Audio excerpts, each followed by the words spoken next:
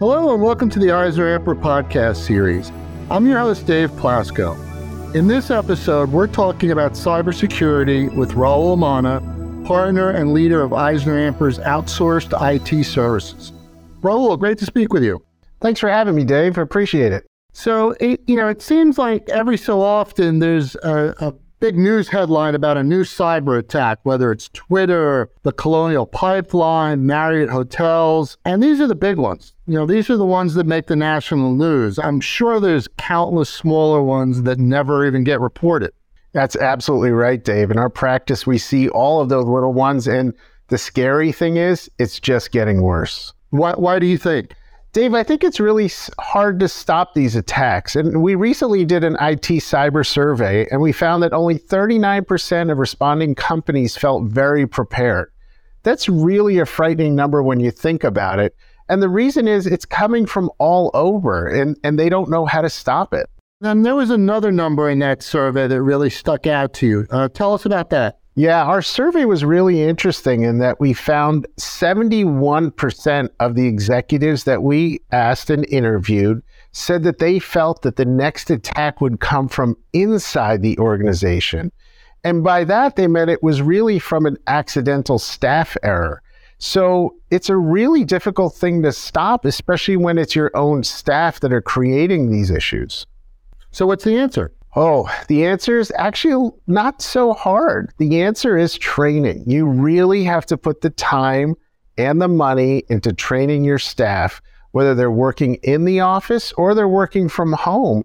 We have to put that money into them because there's certain statistics showing that almost 90% of the ransomware that's out there gets clicked by an employee. So with that, it really makes you want to encourage those employees. If they see something, say something, educate them, and keep training them along the way. And from your findings, are companies training? Are they investing in training and getting their employees up to speed?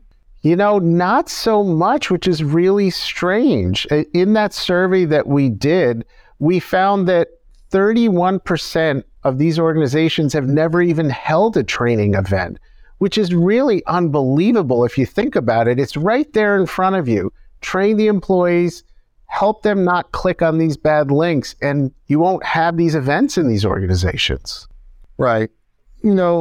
Obviously there's a budgetary component for training, so companies have to be cognizant of that. But tell our listeners why, trying to save money on training could be, penny wise and dollar foolish.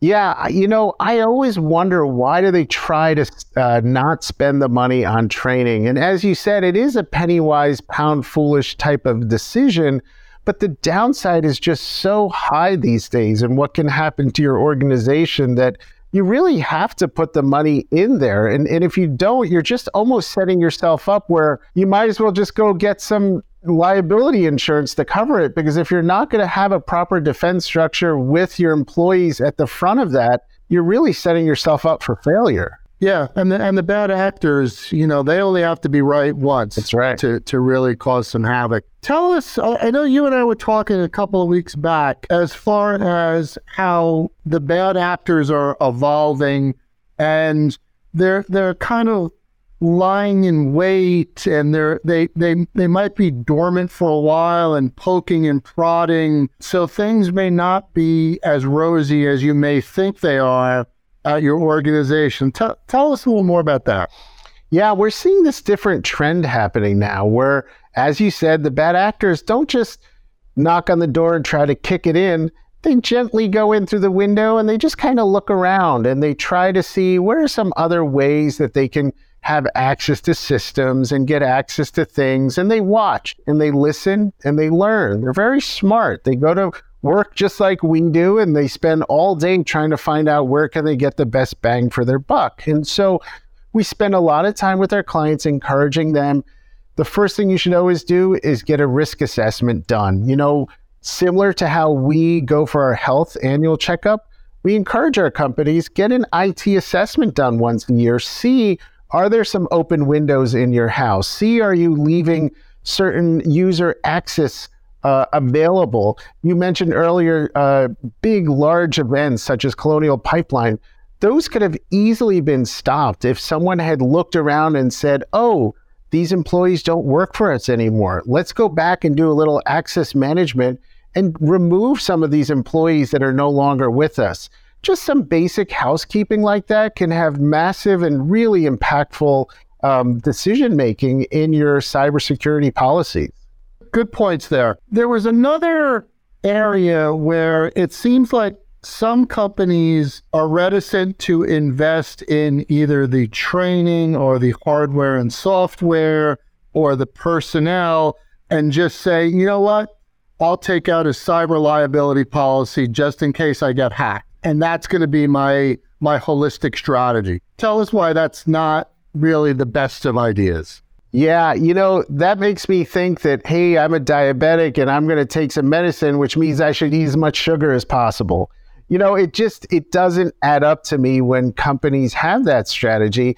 And I will tell you, the liability that the insurance companies are providing is getting harder and harder to effectuate. So if there's an event at an organization, they did not want to spend that money, as you said, on training, they have a ransomware event, it's really hard to get the liability coverage now just to pay for that event and that damage that happened. Now, the strategy I feel is even more faulty because your damage is not just that dollar amount of that ransomware. Your damage is also, I would say, your reputational risk, because you now have to let people know what happened. Are your customers going to be comfortable with the way you operate? They're going to learn that you don't provide adequate training and you don't provide adequate defense systems. Are you providing the right duty of care to your customers in making those decisions internally? And are they going to stay with you as a customer? So the damages go far and wide outside of just paying for the, let's call it, ransomware amount. It's really a much, much bigger decision-making process that happens with your customers and potential future customers of doing work with your business. Yeah, I mean, you can't really put a price tag on your reputation, so good point. So, Rahul, any final thoughts or words of wisdom for all of the potential victims out there? Because we all are, if we have a computer or a cell phone or electronic device, we're all potential victims. Yeah, when we shifted and people have started to work much more from home, we shifted the model in cybersecurity from protecting what I call the castle, protecting your office, and a lot of our systems were built around that. I would say, as some type of advice moving forward, really change your mindset to protect the individual. So where is that individual in your organization working? Where is their internet access? Is that access secure? People are starting to travel and they're trying to work from airports and they're working from trains. I saw recently, last week, the FBI just put out a alert that do not use these public charging stations for your cell phones because they easily can be hijacked and hackers can use the little USB sticks that come to those dongles where they plug into your phone, and they can easily get the information off your phone. So I would spend a lot more time strategizing with your internal technology team or your external team, whoever you have, about how do you protect the individual and where they're getting access, and is it secure to your corporate networks. Well, Rahul, thanks for your sage advice and expertise. Sounds great, Dave. Thank you. And if you want to see the results of EisnerAmper's cybersecurity survey, visit EisnerAmper.com. And thank you for listening to the EisnerAmper podcast series. Visit EisnerAmper.com for more information on this and a host of other topics, and join us for our next podcast when we get down to business.